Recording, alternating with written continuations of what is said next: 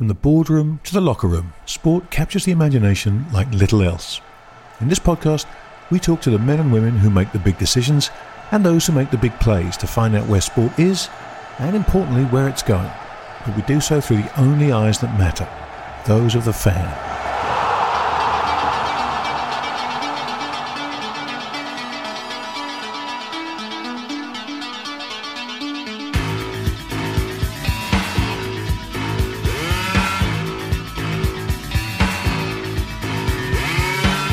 You're about to listen to our new show, The Groundsman Conversations, which is brought to you by Sports Digita. Sports Digita is a cloud-based presentation platform for rights holders, agencies and brands that brings your story to life with immersive, exciting, easy-to-create proposals and presentations.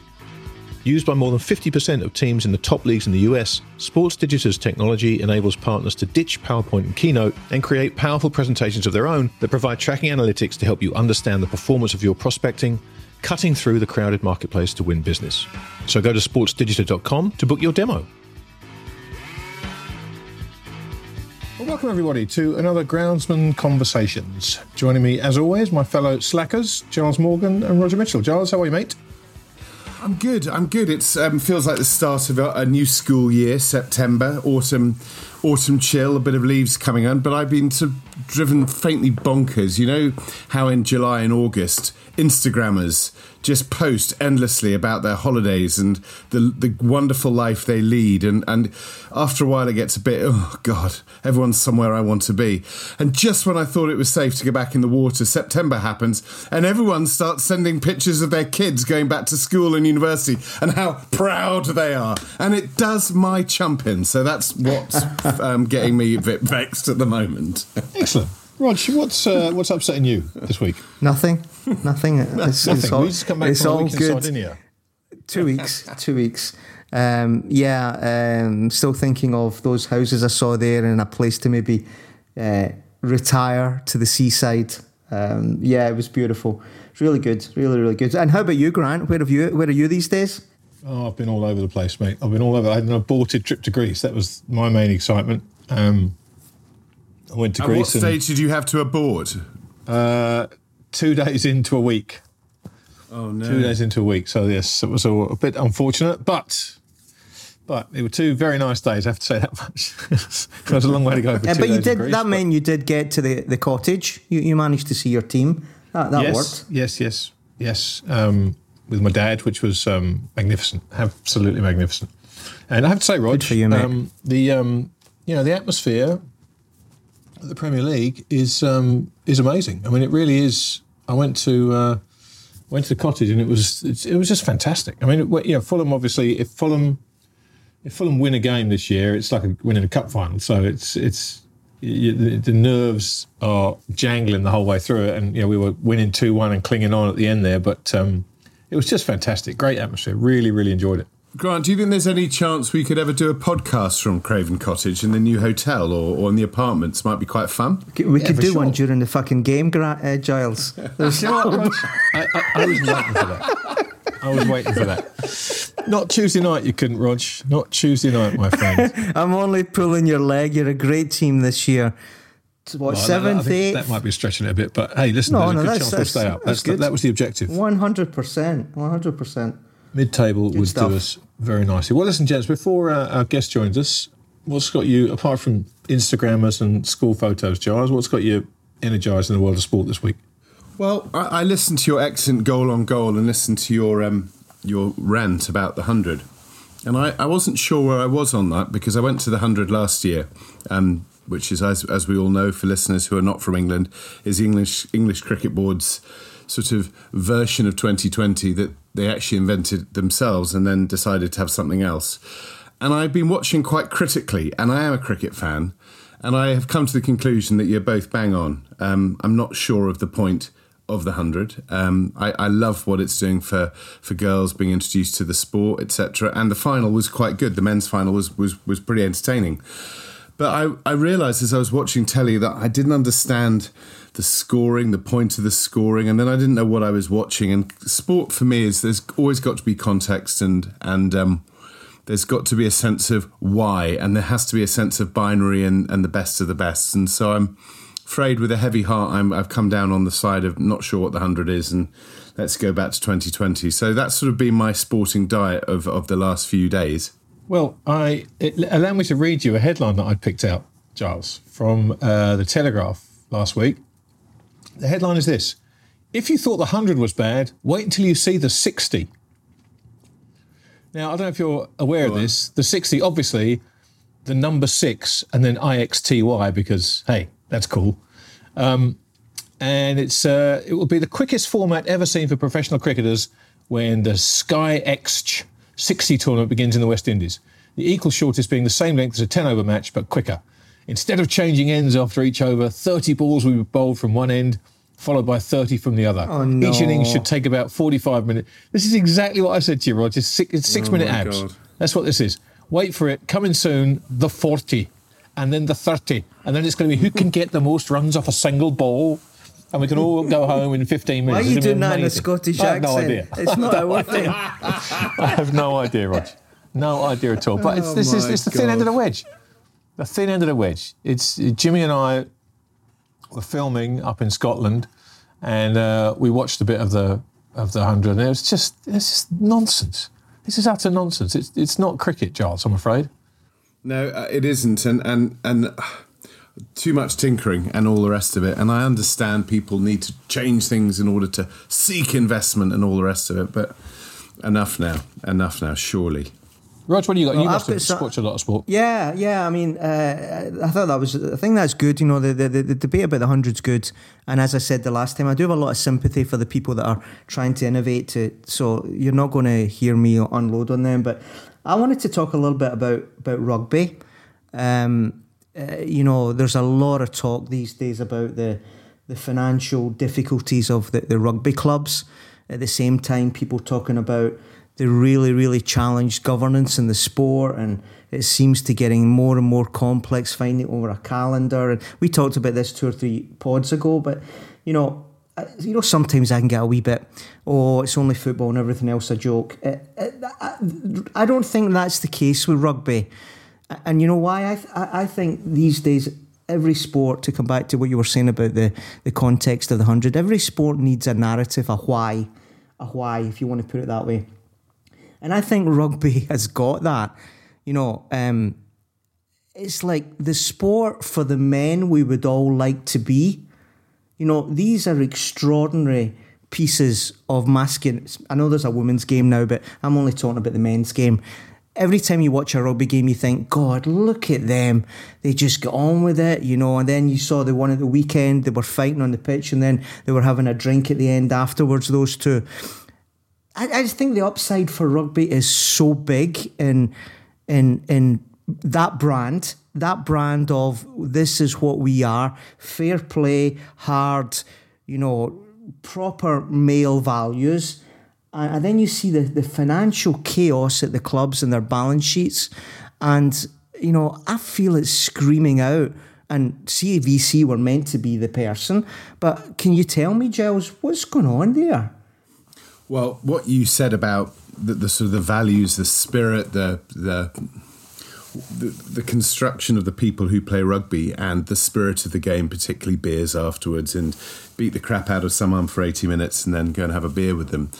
I mean, ice hockey has that, I guess, to an extent, but there aren't many sports that share it to quite the same level. And it's those values, funnily enough, that are one of the reasons why, particularly in the UK, but also in France, that sponsorship has never been very difficult for those big brands to get behind, because the values are values that people tend to gravitate towards. They're quite sort of wholesome values, and certainly at my time at HSBC, we sponsored a lot of rugby. As you know, we've talked about the Sevens ad nauseam, which was more of an experiment, I guess, for the modern game, which I'm not sure has been an entire success as yet, but we'll see. But we did sponsor in 2009 and 2013 the British and Irish Lions tour to Australia, or to South Africa first and then to Australia. And I can tell you, I mean, it's no real secret that at a time when the financial service industry was going through hell with the global financial crisis, part of the brief of doing the South Africa tour was to remind the moneyed classes and the corporate classes, that HSBC was very much open for business and was a business that was built on integrity and in values. And if you then take your top 500 clients and you listen to the likes of Willie John McBride or Gareth Edwards or Gavin Hastings, all these people who have worn the Lions shirt and the pride and the honour and also the kind of skullduggery, but then mixed with kind of bonhomie and friendship, it was perfect. It was absolutely perfect.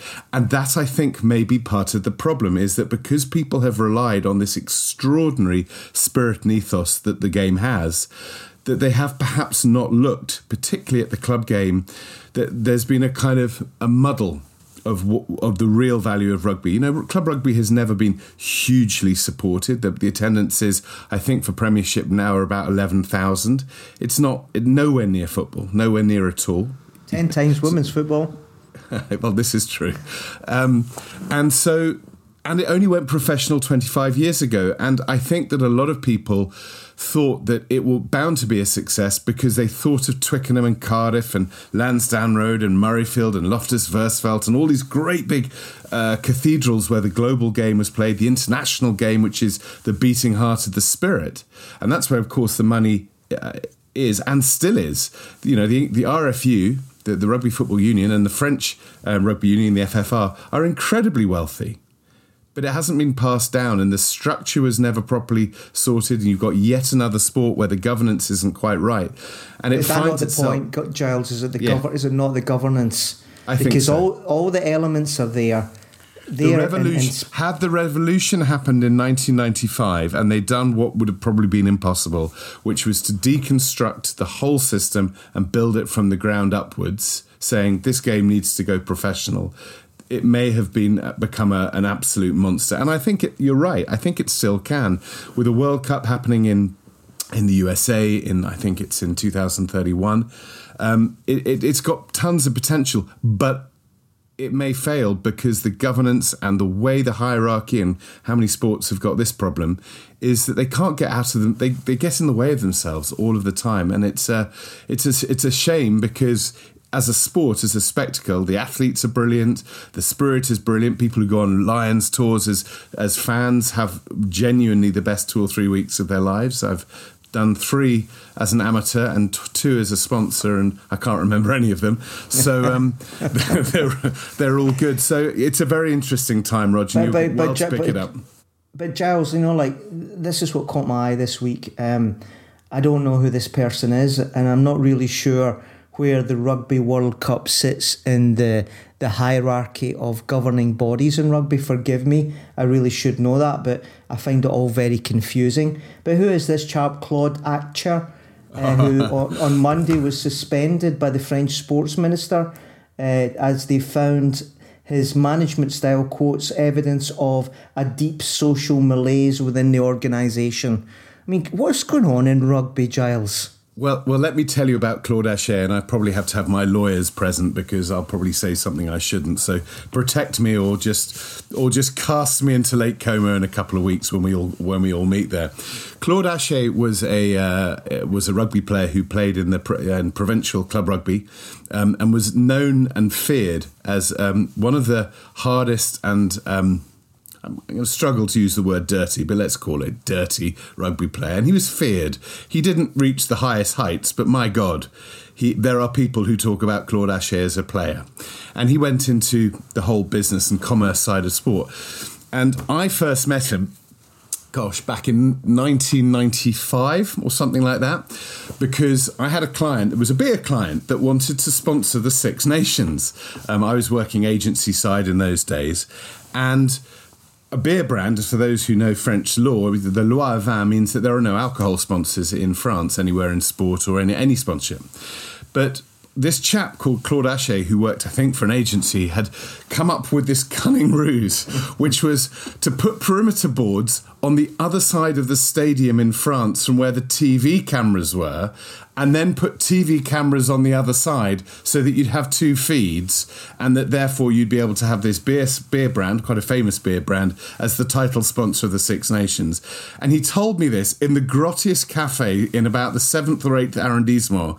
And the handshake he gave me, I just knew that if I was going to, I would not have survived my job. This was not a straightforward deal. Fast forward, 2014-15, I go and have lunch with Brett Gosper, who at the time is head of World Rugby, who's played his rugby in France and has been a guest on this show. And we know Brett and love him very much. And there was Claude Hachet. And the difference was he'd clearly had a whole new haircut and a new set of bottom and top teeth, because the teeth I met in 95 were the products of a lifetime of club rugby and didn't look particularly straight. And this new bloke, he looked like a chat show host. And he had just been made head of the bid, I think, for the Rugby World Cup of France, which they went on to win. And there isn't a person in rugby who has come across Claude Hachet who will be remotely surprised by what's happened to him. What does deep social malaise mean? I mean, what is... I've heard a lot of stuff, but I've never heard a description like that. Obviously, I don't know, but I mean... Anyway, I mean, all I know is if you look at his CV, and I think it was profiled in quite a lot of the media, he's been a consultant for quite a lot of people within rugby over the years, including a time with the Singapore Rugby Union, who I knew back in the day when Sevens was going there. That's the Fulham of the rugby world. Yeah. I'm not sure how many times he came to Singapore, and I'm pretty certain I know he didn't do very much. So I'm not surprised. I'm now probably going to have to get the FBI to give me a complete go into some sort of witness protection program, because it sounds like Charles, just a new haircut and some new teeth, you'll be fine. You won't recognise you. Same as you didn't recognise him. There's only one person in the world that I've met who's got bigger hands than Claude Hachet, and that is Bill Beaumont, who is chairman of World Rugby, who is the England captain in 19. The governance of rugby is a hands thing. These hands, you would not want to be on the receiving end of a Claude Hachet smack, and maybe that is the social malaise we're talking about. No, it's deep social malaise. Deep malaise. An uppercut. Grant, you hang around with a lot of people that talk about deep social malaise. What do you understand by that? I hang around with a lot of people that cause it, Rog. Never mind talk about it. I don't know. I don't know what they mean by that. It's a euphemism for something. That's all I'll say. Yeah, I'd like to know more. If anybody in the listeners knows what's going on there, I love this stuff. I've got a lot of curiosity to find out what deep social malaise means. Well, I dare say a couple of well-placed phone calls and Giles will have an answer for you by next time. Hey, listen, just before our guest joins us, Giles, I had to ask you the latest stuff coming out of the Live PGA Tour conflict. What are your thoughts? Obviously, Rory, the poster child for the PGA Tour, did a magnificent job in the Tour Championship. I mean, that could not have gone better for the PGA Tour. His comments were very good, I think, in the heat of the win. But now we've got the PGA Wentworth this week, where there's obviously 18 live golfers. I think 17 Martin Kaymer's dropped out because he doesn't want to play where he's not welcome. And, you can tell before the event there's an awful lot of bad feeling on both sides, I think. What do you make of it all? Well, my position is still the same, and isn't hindsight a great thing? So had we been in this position 6 months ago, you would have urged the powers that be in the traditional PGA Tour and DP World Tour to have made peace with Liv and with the PIF, and to try find a way of working together, because this sort of muscling between the two camps and the players now that are caught up with it is, the spectator loses out, although it's entertaining for us to be able to watch golf tear itself not apart, but it's muddling. It was also interesting that Dustin Johnson won in quite spectacular form, and quite a lot of the media now, the golf journalists are sort of pulling back a little bit from their dislike or distaste perhaps of Liv, and talking about, well, some good golf's being played here, there are some good golfers here, so let's not just, our job is not to pillory it. After all, Liv is the second most powerful tour in world golf now. Like it or lump it. It may be a breakaway and a rebel, but in terms of the players, it does stick in my craw a little bit that seeing Tiger and Rory parade themselves as a sort of the salvation of golf, and so they are. They are both loyal and they know what the PGA Tour has done for their career, particularly Tiger. I mean, God, every player in the world should really be thanking two people: Tiger Woods for getting them to the top, and Phil Mickelson for the disruption. And I think you talked about that on another show. But it does stick in my craw that greed is only relative, and I've seen greed from some of the golfers who now talk about this sort of purity in the game at an extraordinary level, but also that quite a lot of players on the PGA Tour who do quite well out of the PGA Tour because they've got business deals with them, so it's in their interest to support it. And I just feel it's all become... Golf to me has become kind of quite sullied, and I'm becoming more and more supportive of LIV, and if they can get it right in terms of the product, and if they can get some of their comms absolutely right and talk about heritage, legacy, and properly growing the game, rather than just a player who's got a wheelbarrow full of cash, this one isn't over. And I feel very sad because one of the things is that hasn't been widely reported is a lot of the big international events, of which I was responsible for one, the HSBC Champions in China, which was a World Golf Championship and a top 10 event in the world, looks to be on its way out. I don't know if it's on its way out officially, but it certainly doesn't have much place on the tour and on the calendar. And I may be wrong on that. So America seems to have gone very insular. Well, that happened in the time of Fincham in 15, 20 years ago. The international game seems to be a bit trashed, and I hope it's going to be good at Wentworth. And LIV is continuing to sign up players. So this, I'm afraid, I know for people on the podcast who may not be golf fans, but this soap opera ain't done yet. I have to say, Charles, I'm surprised at those comments, and I think I should probably get a reaction from the Cheshire Cat, or Roger Mitchell, as he's otherwise known. Seeing this smirking away as you said you were siding with LIV. Rog, what are your thoughts on it all? No. All I would say is this. I always talk about the status quo and the people that were running golf. Correct me if I'm wrong. The American chap, Jay, what's his name? Monahan, yeah. Jay Monahan has done more in 8 weeks than he's done in 18 years or however long he's been in that job. I'm a great believer in destructive capitalism because it shakes people up that are complacent and they're not doing their job for their members. He's meant to be representing those players. As far as I can see, they've done better in the last 8 weeks, the remaining ones in the PGA Tour, than they did for the previous 10 years. So for me, in the debating chamber, that's my case for the proposition. All right. Well, gents, we have our guest waiting to join us. So, Giles, why don't you introduce the fine young man who's going to be chatting with us now? Yeah, our guest this week is someone I know you won't have heard of.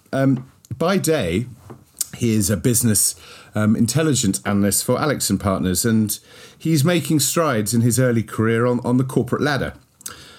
But at the tender age of just 25, he's, I think, achieved an incredible and very, very rare victory in one of the most historical sporting events in the world by owning the winning horse in this year's Palio di Siena, which is so revered in Italy, and something that is rarer than hen's teeth that he's been able to achieve. Even more remarkable because he's been born and raised and educated in the UK initially, and then got a degree from NYU. So how on earth has this happened? And if you read the Sienese media, you'll know this boy's name because he's been everywhere since the race, but clearly in other parts of the world hasn't. So with Rog particularly, who is our resident Italian, he's been urging us to get Theo Westerman onto the show because we're intrigued. Not just what is the Palio, but how did he get involved? And what is the story of the 2022 Palio di Siena? So we just had to get him on. I have to say, this is in the very top echelon of my bucket list of events to go to. So I'm up for this conversation. I can't wait to do it. So let's invite Theo in to join us. Theo, it's lovely to have you on the show. I think you've just come back from Italy, where you've probably drunk your body weight in wine after celebrating what was an extraordinary victory. Firstly, from all of us, many, many congratulations Absolutely. on being the winning owner of a horse at the Palio. We just can't believe it. Yeah, no, me either. I suppose that's why I drank so much red wine, just to sort of make sure that it was still really true when I woke up the next day. And it turned out it was. No, I mean, an absolutely incredible thing, and thank you so much for having me on the show. Well, let's get straight into it, because we've got many listeners of this show, and they may have been to Siena, they may well have walked around the beautiful city, but they may not know much more about the Palio than maybe featuring in a James Bond movie recently, or maybe the Netflix documentary from 6 or 7 years ago. Just give us, because I know you are a real student of this event and something that you have spent a lot of the last few years really studying. Just tell us and tell our listeners a little bit about what is the history of the Palio, why is the Palio what it is, and just give us some colour. Yeah, sure. So I suppose the best place to start is, where is Siena? And from all that, the Palio follows. So Siena is a town of about 30,000 people, an hour south of Florence, that's a walled medieval city. Barely anything has changed from when the Palio first started, but the Palio itself has changed quite a lot. So it is fundamentally a religious festival. It is a religious festival that happens twice a year, that is to give thanks to the Virgin Mary, and that's what it is at its core. And it's called a party, but it is a religious festival. And so when the Palio first began, it was not a horse race as you see today in any shape, sense or form. It was a bull killing competition. And so it eventually evolved from a bull killing competition into a bull running competition, where it would run through the streets. That then changed again after they worked out that bull runs were a little bit chaotic, and they moved it to horses. And so the first incarnations of the Palio, as we sort of know it today, it was a race through the town that was eventually banned and turned into a race around the square because the Pope turned up. So they changed everything for the Pope. And that was about 546 years ago as we know it today. And from there you have the 3 laps. From there you have the Tufo being put down 4 days in advance. But it is the most incredible culmination of community and religious ecstasy to a certain level because of the people. Coming back to the community aspect, back when Siena was a republic that used to fight Florence pretty much every decade, or Arezzo, or Pisa, or Lucca, they basically hate everybody around them.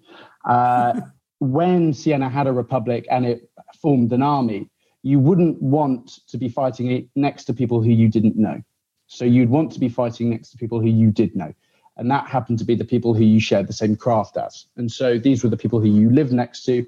And that's where the idea of the contrada or the districts comes from in the Palio in Siena. So you have these 17 contrada as they are now, but it didn't used to be 17. It used to be a few more. But by the very nature of it, some of them went extinct. Population levels declined, there stopped being marriages and children being born into each of these teams, and so they slowly died. So you do have a lot larger contradas than others. You do have some that are a few hundred people and others that are a few thousand. So there is a huge difference in the size of these communities, but they are fundamentally communities probably unlike anything we see in Western Europe at the moment, which is deep, meaningful family connections, where it is viewed as a big family and everybody knows each other. And there is sort of these bonds that you sort of only dream about. I mean, I think that there was a little bit of a renaissance of that in the UK, especially around sort of coming out and clapping during COVID for the NHS. But I think we've seen that die off pretty quickly. But in Siena, there is an amazing sense of community that drives the party, that drives the Palio. And so you see it throughout the year. They don't just come together as a community for 4 days. It is 365. So they hold enormous dinners weekly in order to raise money, but also to bring the community together. There are social housing aspects, social support, I think it was the idea that sort of started the big community in the UK, and sort of that idea that happened around the financial crisis of trying to build a bigger, stronger, more communalised Britain. But it's sort of fallen away now. But it still remains very, very strong in Siena. Theo, let me come in. That's one of the best explanations of the Palio I have ever heard. I have ever heard, and I'm talking about Italians as well. So the first thing I want to say, because I've heard you speaking and doing interviews there, and the first thing I want to get people who are listening to this to understand is that you're a very young man. You come from a certain culture and upbringing in England, but you have utterly inserted yourself into that culture. You speak the language really well. You've got the Tuscan accent. You know, I don't know if I don't know how you did that, because that's a hard accent to pick up. And you know, I saw you doing those interviews with 10 journalists around you, and you were like taking one after the other, and they were trying to trip you up a little bit. And you know, what I want to ask you is, how does that all happen? Because like, take us to day one that you put feet in Italy. You don't know what's going on. You maybe don't know that, and explain to us how you go from that day one to what we're hearing now, which is total command of the situation. What happened? I think that's very generous to say total command, but it is a case of throwing yourself in the deep end and sort of experiencing very steep learning curves at all levels. So my whole involvement with the Palio sort of begins back in 2010. Very lucky to have my parents buy a place just outside of town. And from there, it all sort of spiraled, and a lot of things happened that were a little bit coincidental, but have all ended in the most incredible moment, basically. So we buy the house, you know, trying to do up a pretty rundown Italian villa. You have to hire an architect who knows what they're doing. And we got incredibly lucky. Picking a guy called Andrea Milani, who is a very accomplished architect in his own right, but is also, or was, a member of one of the Contrada. And he was not just a member, but he was a lieutenant. And I'll come back to the significance of that. So when he came to look around the house, and obviously, you know, pitched to my parents, my parents had seen maybe 3 or 4 different architects, and they'd all concentrated on just speaking to my parents. But Andrea was the first one who recognized that this was going to be a house that was for the entire family, and for the entire family for a long time to come. And basically begun explaining to me and my brother, I was age 14, brother was age 11, about this amazing horse race that took place in the town, and he was incredibly knowledgeable about it. And as any 14-year-old boy is, sort of seeing horse races and seeing the flags and seeing all of that sort of stuff really, really inspires you to ask a load of questions. So began my learning with him. Went and saw my first Palio in August 2010. That then kickstarted it even more, because Andrea's team won the Palio while he was a lieutenant in the Contrada. It also then turns out that it is the horse that was trained by my now trainer. So another coincidence sort of picks up, who is the brother of our architect. So that is a little bit of the framing of this. So 2010 happens. The house is being renovated. I remain asking loads of questions of this architect, who we're constantly flying backwards and forwards to Siena to go and check on the progress of the house, because Italian builders are Italian builders, and I'm sure you know that, Roger. You got to stay on top of it. But, you know, asking more questions every time, another question. Well, what if this happens? How do they pick the 10 horses? You know, asking those questions that naturally follow whenever you start to begin this journey, and it does take you a hell of a long time to get involved properly. So to sort of fast forward that a little bit more, 2010 happens. 2016, I go to university, or I think I'm about to go to university in the States. When I come home late one night on my gap year, as a classic public school boy, as I'm sure you'll take the mickey, to an email from NYU saying, "Are you ready for Florence?" And I think, "Oh, you've clearly had a bit of a dream." No, they've probably sent this email to the wrong person. But no, I wake up the next morning and I reread my email and it says, "Nope, you're very definitely going to Florence." So I spent my first year of university in Florence learning Italian, but also by the fact that it was a 4-day school week, I would spend 3 days of the week in Siena and sort of use my connection with Andrea to get to know some of the guys in Siena and begin to pick up that Tuscan accent, which is basically formed by losing all inhibition of speaking Italian and speaking with Italians who do not speak English. So you pick up the hand gestures from not being able to do any of the tenses and from picking it up from them. And you lose all inhibition of making mistakes because you've had about a bottle of red wine when you're sort of doing a language exchange, basically. So, you go out for dinner with a group of 10 or 15 Italians. Inevitably, one of their fathers would turn up at dinner and say, "Why the hell aren't you studying?" And then they all point at me and say, "Well, I'm actually learning English." And I'd say, "Well, yeah." And the parents would say, "Well, are they really learning English?" I say, "Yeah, his English is very good. We're waiting for him in London." And sort of begins this exchange in 2016. And so that's how I became very embedded within one of the teams, within the Contrada that our architect is from. And I'm not baptized in it, but that's another matter. You're not baptized in it, no? I'm not baptized in it. So you have to but be... the horses, the horses. So I will come on to that. And that is... So the horses are drawn by lottery into each team, which they will go into.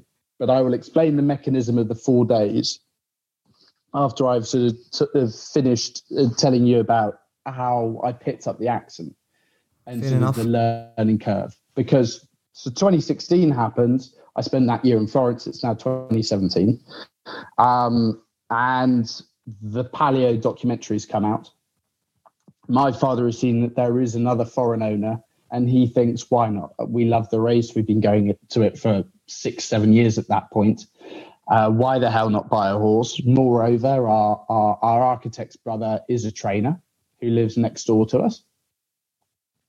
So the search begins to find a Palio horse. The other trigger for this was I'd spent some time in Italy and so thought that I could speak to the trainer, which is eventually how I ended up becoming the director of racing for the family, as we like to joke, because we have 3 horses now within the family, 2 of which are mine, 1 of which is my brother's.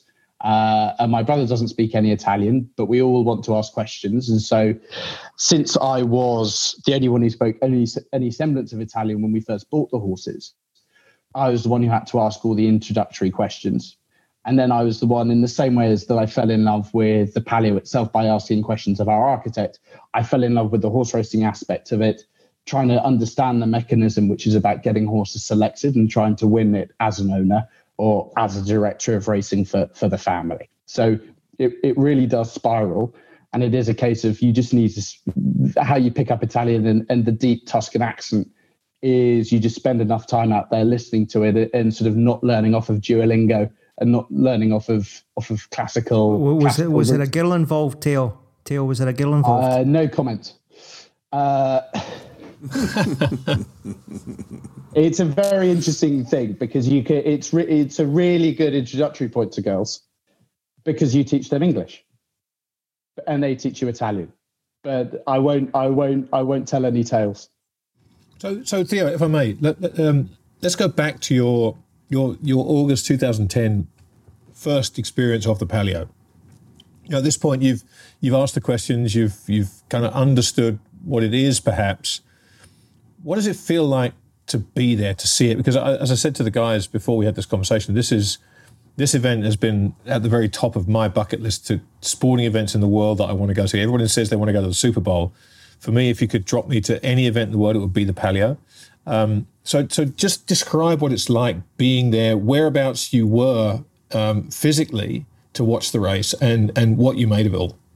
So I'd say really interesting that you mentioned the Super Bowl, because I think if anything was the antithesis of the Super Bowl, it would be the Palio. Yes, I agree. It doesn't move. The money involved there is no sponsorships. They are totally anti-commercial in every sense of the word, or some people are. And I'll come to that in a bit. But we were within we were in a window. So for context, it is like having a horse race in the middle of Canary Wharf if there was an open square in Canary Wharf. You're surrounded by skyscrapers, definitely not as tall as ones in Canary Wharf, but it is an enclosed square that has very tall buildings overlooking it. And you have the sea of 30,000 people in the middle, people around the outside, and then every single window is rammed full of people looking out onto the campo, onto the piazza. So watching from there with my parents, we had quite an interesting viewpoint, not necessarily one of the best ones, as you'll come to find out. The closer you are to the start, the more important and the better the view.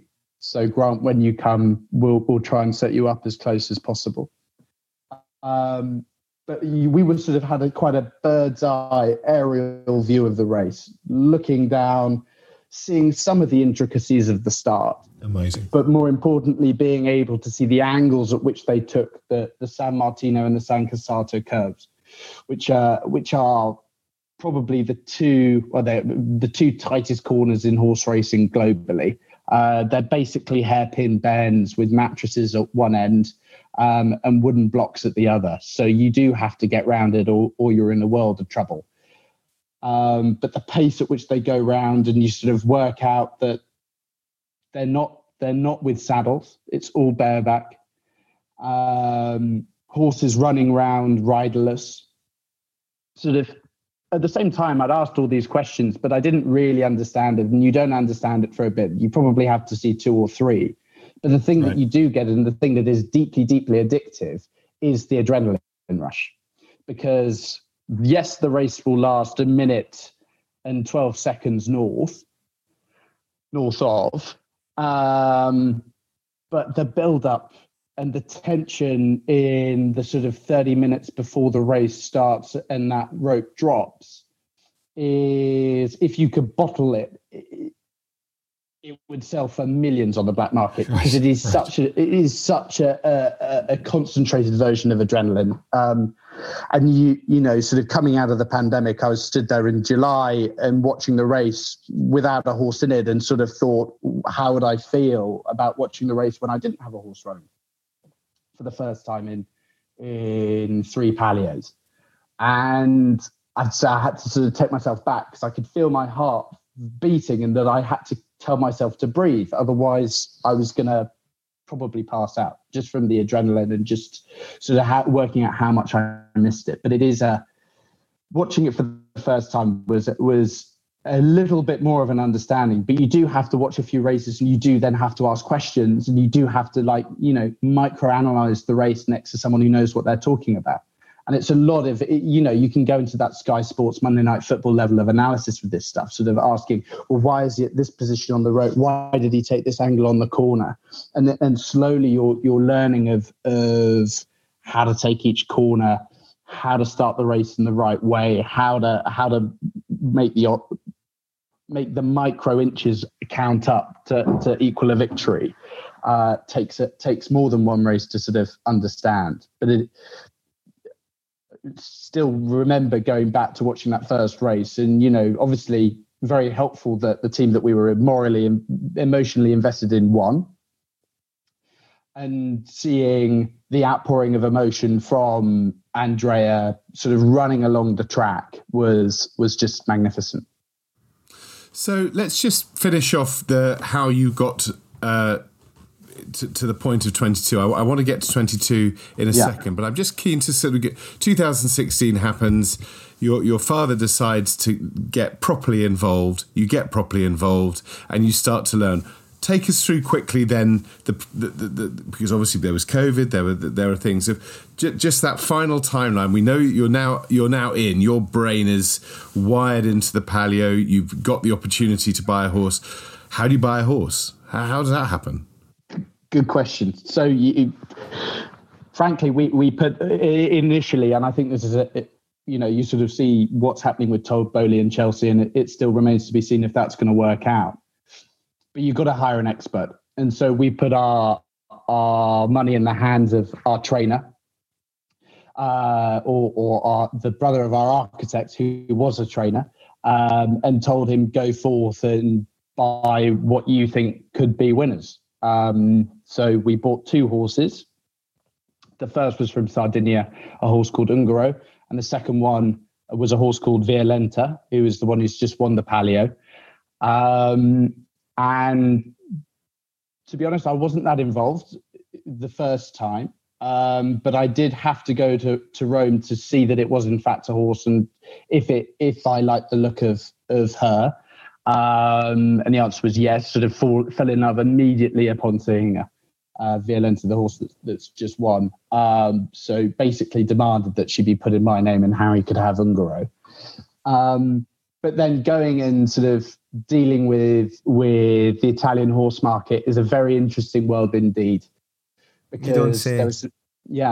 You meet some very interesting people, and everybody's got Google, and sort of having every article that mentions your name saying son of financial magnate, which is simply not true, but they like to make a lot out of it, means that the prices do go up. So if you're a foreigner, you've got to be very, very hard at negotiating. And I've been very lucky to be able to pull out of a deal where I was going to have my pants pulled down due to a vet saying that there was a problem.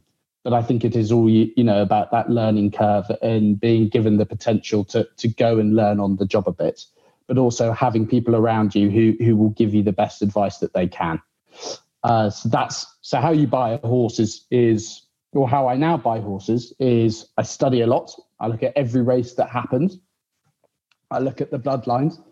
I just do a phenomenal amount of research. I mean, we're currently in the market at the moment looking for another one. So I'm sort of waiting a call from my trainer sort of in the next sort of 40 minutes to sort of discuss a few options and how to best go about it. So we'll bring him on the show if he calls. Don't be shy. We'll be delighted to hear from him. He's a good guy, but he only knows a very, very little English apart from yes, slow, and very good. I mean, that's literally it. Well, he get on fine with Roger then. That's about his extent as well. Yeah.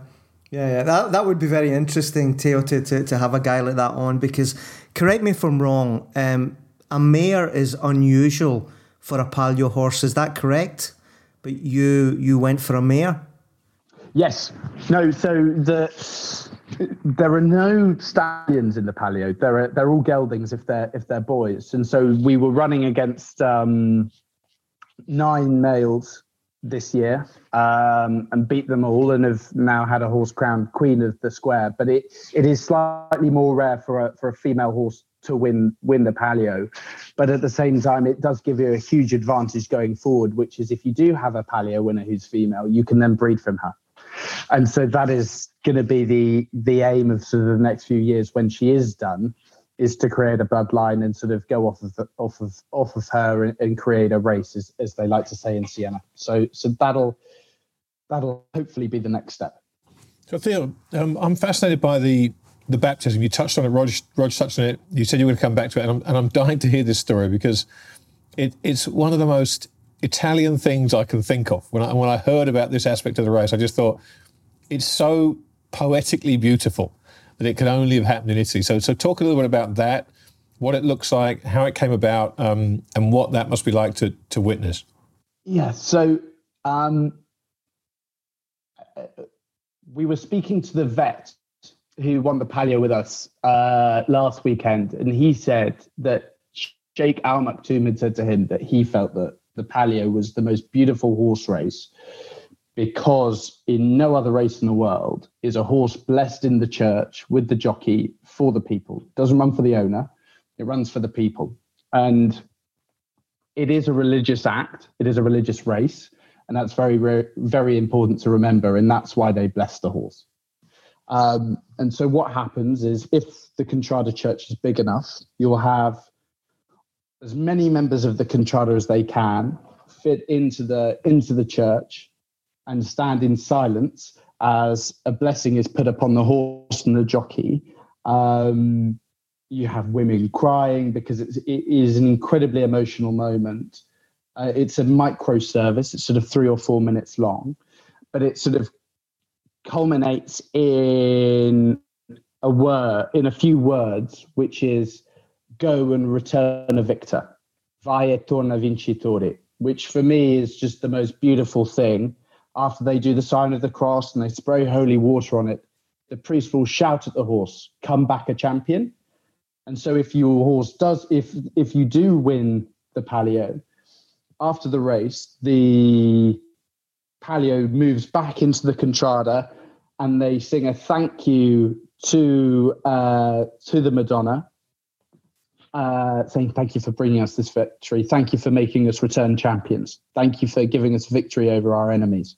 But it's just the most incredible moment. But it is a very difficult thing to get into the church to see, just due to the how sacred it is for the people in that team. Now, do the Contradas literally think of other Contradas as enemies? It's an interesting choice of words, because obviously the conflict in and around towns between Contradas, the Sienese versus the Florentines, the Tuscans versus the Umbrians. I mean, there is so much conflict in Italy. It's magnificent, and I just love this idea that your friends and neighbours are your sworn enemies. Yeah, so I mean, this comes back to the military aspects of what the Palio is. It's life and it's war. I mean, you've got to have someone to concentrate your mind against at a certain level. So Contradas have deep running proper battles. They started probably hundreds of years ago. Some people have forgotten why they hate their neighbor, but they hate them nonetheless. Back in sort of the 80s, there were tales of literal pitched battles in the streets of sort of mobs of sort of teens running through, beating up people from other Contradas. After the race today, Contradas will fight each other in the square if something has happened. If someone has closed off another horse, if one horse or one jockey or one Contrada is seen to be a protagonist, another Contrada will fight the other team's representatives. And so you have this melee of people basically lining up on the track, windmilling, for lack of a better word. And it's sort of probably the closest to a reenactment that you actually get in full force anywhere in the world without weapons. But it's all fists. And it's brilliant, but it sort of displays how much they wear this passion. It is a deep hatred of the other. Theo, let me ask you this. This question here is our sponsor question, the fabulous Sports Digita software presentation, conquering more and more of the European sports landscape. This is what I want to ask you. I'd like you to explain the Byzantine Machiavellian goings-on that happen in the lead-up, the deals that are done, the betrayals that happen. It's like Game of Thrones, the Red Wedding, something like that. I mean, give us an eye, because you're right. I've seen at the end of the Palio, jockeys being attacked because people say they've thrown the race because they've been gotten to. It's everything you can imagine, from The Sopranos to whatever. I mean, how does this, and I'm not going to call you a public schooling because you look Italian to me at this point. So how does a young man, never mind English, Italian, how does a young man insert himself into this heavy conspiracy world and manage to maneuver? I'm fascinated by that tale. It really helps to have a good horse.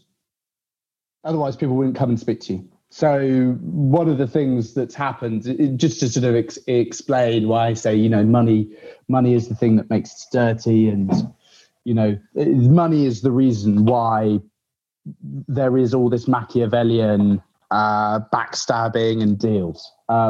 Because the Palio is probably one of the few races in the world where you are encouraged actively to bribe to win. So that could be like what happened in July. So in July, the process for the horses to be picked is they have to turn up for a vet inspection. And so two rival teams decided, without consulting one another, that they wanted a low lottery of horses, an inexperienced lottery of horses. And so what they did is separately, they went and spoke to most of the other owners of horses and offered them money to stay at home in order to equal the playing field, allow their money to go even further, aside from just paying them off to stay at home, to make their money go further when it came to buying off other teams, paying for the best jockeys that they could to try and control it. In August, they tried to do the same thing again, but there was such a big palaver over what had happened in July that the mayor basically said, if you do this again, there will be serious consequences, not for the contradas, but for the owners who kept their horses at home. So this led to what happened in July, the most brilliant rumour going round, which is that they had come and spoken to me and they'd offered me 20 and I'd said no, and that they needed to offer me 50 and that they'd come back and offered me 50 and I said, no, I want 100. And then at that point, they worked out that I was trying to see how much they had. I was taking them for fools. But they, in all honesty, they never came and spoke to me because I would have turned it down out of hand and they knew that. But they did come and speak to my trainer. And so what we like to say in our stable is don't pay me to stay away, pay me to win. Huh. But all those deals that go on, there is serious amounts of money being thrown around here. It is all community-led, community-funded. So those dinners that I talked about, every margin that they make goes into the communal pot. People give donations. People give donations if they lose. People give donations if they win. But it's all over a flag at the end of the day. So while they're trying to control this, they're desperately trying to control destiny and trying to get in the way of it. And it is impossible to do so because at the end of the day, the 10 horses will go into one of these teams and one of them has to win. You're just trying to make sure it's you and not your enemy. And so they will pay off others to block when you're not even running. And you will try everything in your power to buy the start of that race. Because the start is everything. And if you watch the palio that happened in August. Absolutely. If you look at the micro detail, the horse that started it was waiting for the exact moment that my horse was a little bit off foot. And we got really, really lucky that we had such a good jockey who pushed her on in order to take the lead in that race from sort of the first 20 meters and then just held on to that lead. Let's talk about TTR, the jockey, a historic figure, a multi-winner of the palio. I want to talk about him for two reasons, because you need to explain a little bit how the three sides of the triangle work. You've got the owner, you've got the jockey, and you've got the contrada. How did you end up with Titia and running for the Unicorn Contrada? Yeah. So when the 10 horses get picked or chosen from a list of 35, which is done by the 10 captains of the 10 Contrada who will run the palio that time, they will all go into a lottery. So the horse picking is the only thing that is not paid for. And it's the only thing that is truly pure in the palio. They go into a ballot and it's done on the public square 3 days before the race happens. And at that point, my horse can go into any of the 10 Contrada picks. In fact, my horse has gone into my friend's rival team and finished second. So I have zero control over who rides my horse and where my horse goes. The Contrada chooses who the jockey is. But it is also the jockey chooses the Contrada. So with Giovanni, he had a choice of 6 of the teams that run in the 10 because he's won 3 in a row. And he has got to make the decision for himself because he gets paid to turn up and he gets paid to win. So if he wins, he gets paid a lot more. So he's really got to pick well. And we, frankly, as well as the Contrada did a really good job of paying him the right amount to turn up and giving him the right opportunity to ride. So there were rumours throughout the day when the horses got selected for the team that it was going to be another jockey. And then sort of slowly throughout the day, rumours sort of came through that Giovanni hadn't picked a place to go. So I thought, oh my God, he could come to us. And so we went into the Contrada to see the horse with our guests. And it was just as the news had been announced that Giovanni had been picked for Liacorno. And they were all ecstatic because, there are a few very big jockeys in Siena. Basically, at the moment, there are two, with a second sort of fascia of another three or four. But really, it's dominated by two at the moment. But Giovanni really, really has the whip hand, as it was, in terms of being the great jockey at the moment. But in terms of my relationship with Giovanni's ridden my horse once before in 2019 when we made our debut, which is always a bit of a free hit for a horse, and we still finished second, which was great. But in terms of maintaining a relationship with him, when he's the big I am, you've got to keep people on side and you've got to keep friendly. So I wouldn't say we're necessarily friends or weren't friends, but we were definitely very amicable. And now we're definitely friends because we won together. But at the same time, I turned up in the Contrada and he wanted to ask my permission if he could call my trainer to ask a number of questions about how to ride the horse and how to win, which ultimately he was very respectful in asking for my blessing to do, which I was more than happy to do. And I'm very lucky that it paid off. So, Theo, now let's get us to race day. I can't even imagine the adrenaline and the nerves that you and everybody must be feeling, but just paint quickly the picture of that day and the moment, and then obviously the build up. And I know that there's a moment before the race, etc. And then this just build up as our crescendo to then what happened, because it is astonishing. So it was a little bit of a dud, to be honest, because the race was supposed to take place on the 16th of August and it got delayed by rain. So I had mentally gotten myself prepared on the morning of the 16th. I'd gone and witnessed the blessing of the horse with my family and was sort of ready to go. Took myself off in town and just needed a little bit of a calm down and a sit and just a reflection on what I thought could happen. And then it started to rain and we had to come back the next day and do it all again. So I had to get myself mentally ready all over again. But you turn up in town,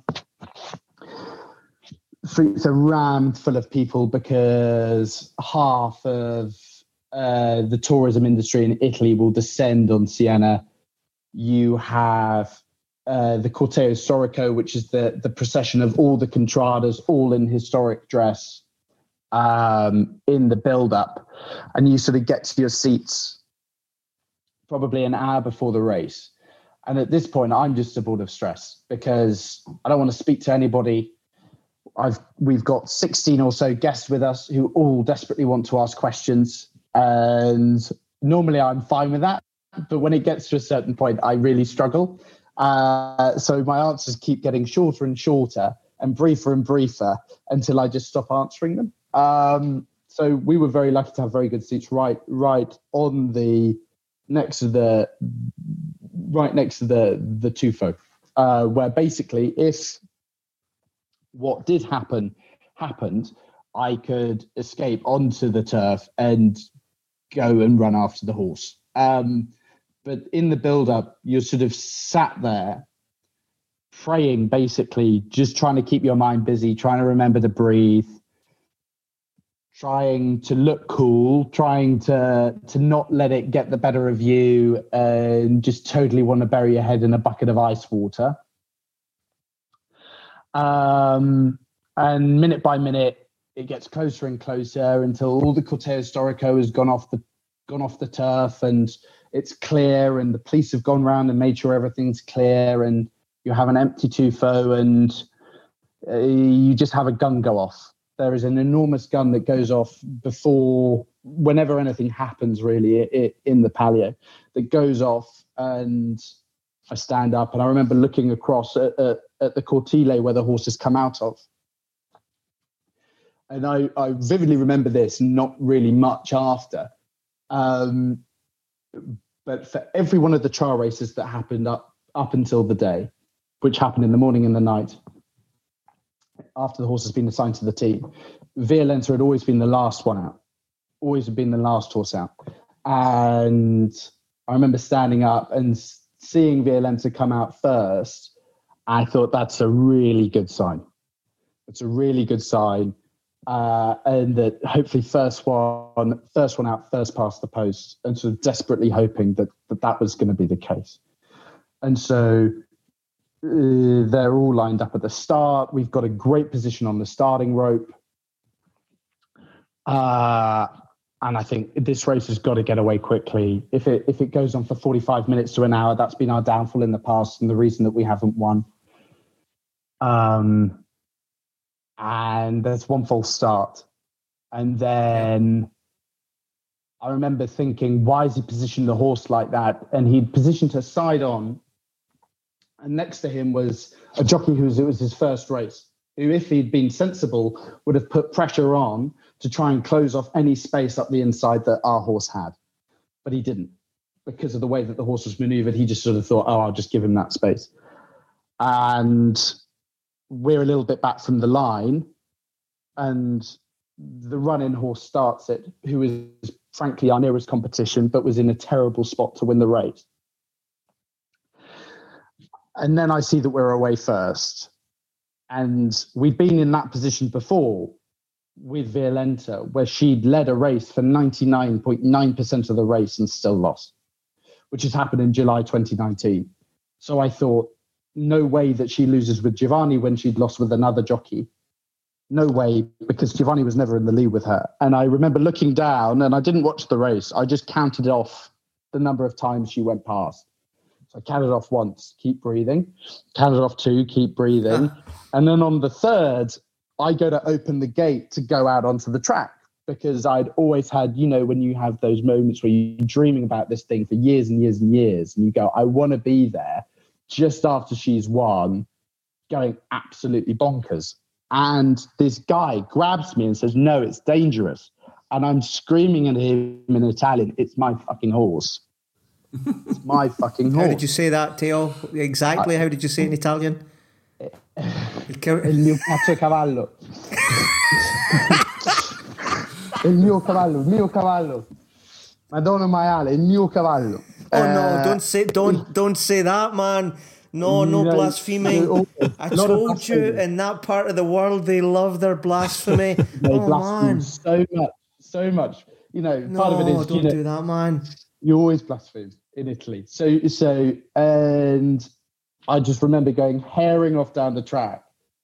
And it's really, really funny when we watch the videos back, because you just see this guy move from the stand, and we got photographic evidence and videos and everything, which I just love.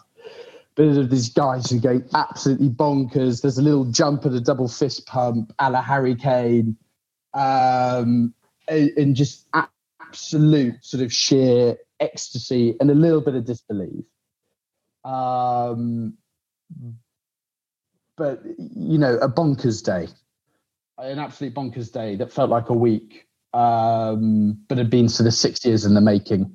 And Theo, just so we've got some context here, just explain to listeners quickly the enormity or the rarity, perhaps, of what the Westerman family have done in terms of a foreigner, a jolly foreigner coming to Italy, and in 2022 does something at one of the oldest sporting events in the world. Just put the context of where the Westermans now sit in terms of what's happened. Well, we've got the record, which I think is the most important thing for me, which is in 546 years as they recognise it. We have the fastest ever paleo time, which is 1 minute, 12 seconds and 66 hundredths of a second, which I think is just something that you do have to pinch yourself and you say, if you are going to win it fastest. If we only ever win it once and that I have to spend the rest of my life trying to win it again, I hope no one else breaks it. But I can say that for a period, I had the fastest ever horse to win the palio. And there's been only ever one other foreign owner we know of, who is Mark Getty of Getty Images, who spent 30 years trying to win it. So we got very, very lucky to do it in our first 6 years and do it the quickest. So no, we're ecstatic. Theo, we're coming to the end of this now, but I want to broaden it out a little bit. Well, first thing I would start with is saying this. Listening to Theo here talk about the dealings that go on in Italy and the backroom dealings, how are people feeling about the Americans owning Serie A football clubs and their ability to deal with that? I always think that they don't know 80% of what's going on at their club. But But that aside, you're a young man from a modern generation. I think you're probably still Gen Z, just about.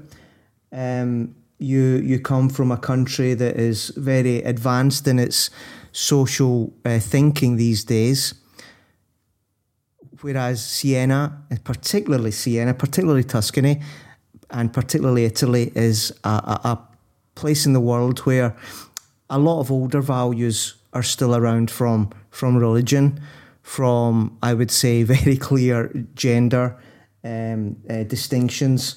How have you found Italy as a young man? How have you enjoyed everything from the food, the wine, the friendship, the bells on a Sunday morning, and all the less pleasant things, the difficulties you have to deal with, and the lack of organisation, think on your feet? Are you going to make your life in Italy, or, what's your view about that country as it comes into an election in the next couple of weeks? Yeah, Italy is a very complex place, and I think you've got to look at everything in a microcosm. I think Siena is a very, very special place, but it's really not as socially advanced. I'd say that probably actually Siena is probably a little bit further on than some places in the south of Italy, but you have to take the good with the bad with all of this sort of stuff. And you've got to realize that everybody else is on their own different trajectory, and that some places are just simply less globalized than the rest of the world. But Siena used to be a massively global place. It was the place where the first bank ever was. So they are or were a globalized place. They are the home of the Renaissance. But in a lot of ways, people tend to look back on that as the good old days when it perhaps wasn't the good old days. And I think it's just, throwing yourself in the deep end, sticking very true to your own values and trying to do the best way you can to push things on. So, there is quite a lot of racism. There's a little bit of there's quite a lot of sexism as well. But I think you just have to bear in mind that it's not England. It's not necessarily the most forward-thinking place, but it is a place full of amazing people who deep down are not bad people. But it is just something that's going to take time to resolve itself, I hope. With a lot of that. And I think the political situation is the political situation. And I think it does come to a lot of people you see a lot of the similarities in terms of Brexit in Italy sort of starting to rear their head. So I remember at the beginning of the pandemic, when assistance wasn't coming from the ECB, there was a huge movement that started online with leave the EU, let's do a Brexit. That has now faded away. So it is a really politically unstable and slightly hypocritical place at times, where people only really care about what politicians say will help them in the next 6 months, because that is the political cycle. If you don't deliver in 6 months, they will get you out. But I think it's a little bit of a difficult time to be in Italy, but it's a difficult time to be everywhere at the moment. I think you really struggle to find a place that was actually doing quite well. Well, I suspect you'll be back in Italy very soon. You've probably got more parties and things to finish off this race, I'd imagine. Theo, the BBC have their original motto was to inform, educate and entertain. And clearly this podcast is Are You Not Entertained? That's something that Roger took from the Gladiator movie from way back. Grant really more than me. Well, you're both brilliant. I think for someone who is, if you'll forgive me, so young, to tell the story of your story and also the story of what you're involved with the Palio, particularly as this is a sports business podcast which talks about being all about fans, about people being entertained by sport. And we are at a time in the world where sport is being disrupted almost everywhere. And to hear about a sporting event that has been happening by and large every year for 400 or 500 years, and that you have been able to immerse yourself in it, not even to immerse yourself, but also to be lucky enough, and those would be your words, to be victorious in 2022, I think for me has been one of the most enjoyable shows that I've had the privilege actually to listen to. Our listeners will know I do tend to gabble on a bit. I've been listening, and for that, on behalf of all of us, thank you very, very much for giving us your time. Thank you so much for having me on. It's been an absolute pleasure. Theo, it was absolutely fantastic. Thank you so much. I have nothing but envy and respect for you, my friend. So congratulations and well done. I hope you do it again in 2023. Well, thank you very much. Well, we'll look forward to having you out in 2023, hopefully. Oh, you don't say that lightly, because I promise you we know a guy who knows about tickets. So let me know. Okay. Oh, that was absolutely fabulous. Just amazing. I mean, it's just. I've been in Siena 2 weeks after the Palio, right? That's the closest I've come to it, and it's just there's something about that piazza, that square. There's something about that place that I just find utterly magical. Listen, people don't realise this, but you know what you were referring to about local rivalry. It's got a name in Italy. It's called Campanilismo. It means that your local town rival, who had its own city with the walls, you would attack them, they would attack you. Guelph and Ghibellines. It's the whole history of the Renaissance in many ways. Italy is an extraordinary place. And in Siena, with the Contrade, you have got, I guess, the way life used to be, where, you know, your few blocks were your village, your own little community, and you became very protective of it. You had your church, because, you know, they won't all get baptised in the same church. Those horses, every Contrada will have its own church. And you know, this, I really love this as well, Giles, because it described a country that I feel a great deal of identification with warts and all, but it is a beautiful, beautiful place, and he described it really well. Well, and just to wrap the show up from the top to the tail, we talked about the sport of rugby, and we talked about the values and why that is possibly the most important part of that sport. As Theo was talking there, I had a real sort of remembrance of the British Lions, where the four sides who play against each other and war against each other in England, Scotland, Wales and Ireland, and then they come together as the Lions and they become branded brothers. And it's those kind of values which are the enduring ones. And those are the values that anyone, particularly who is tinkering in modern sports, whether you're the guys at Liv trying to create a team to play in a league, or whether you're doing the 100 and you're trying to create a brand new franchise to capture the hearts and minds or the 60 of the fan. Or 60. Remember to capture the hearts and minds of the fans, because without them, you are nothing. And you used the word, Rog, and it's spot on. If you don't have narrative, you ain't got a sport. No, but you know me. I'm not going to let us finish on that Hovis ad type thing. I'm not going to let you do that. Let's remember what the young man said. It is the only sport that actively encourages the bribery of the competitors. Just follow the money. Just follow the money. Dear. Well, gentlemen, it's time to wrap up. I'm afraid it was, as I say, that was just such a hugely enjoyable conversation. Thanks to you for listening. Hopefully you've enjoyed that as much as we have. In the meantime, we'll be back again not too far from now, I'm sure, with another conversation. If you don't follow us already, you'll find us on Twitter at EntertainR. That's the word A-R-E. You can follow me, should you wish to do so, at TTMYGH. And you can follow me, Giles Morgan, at GilesMorgan71. You can follow myself at RPM Como, as in the lake. As in the lake. Gentlemen, until next time.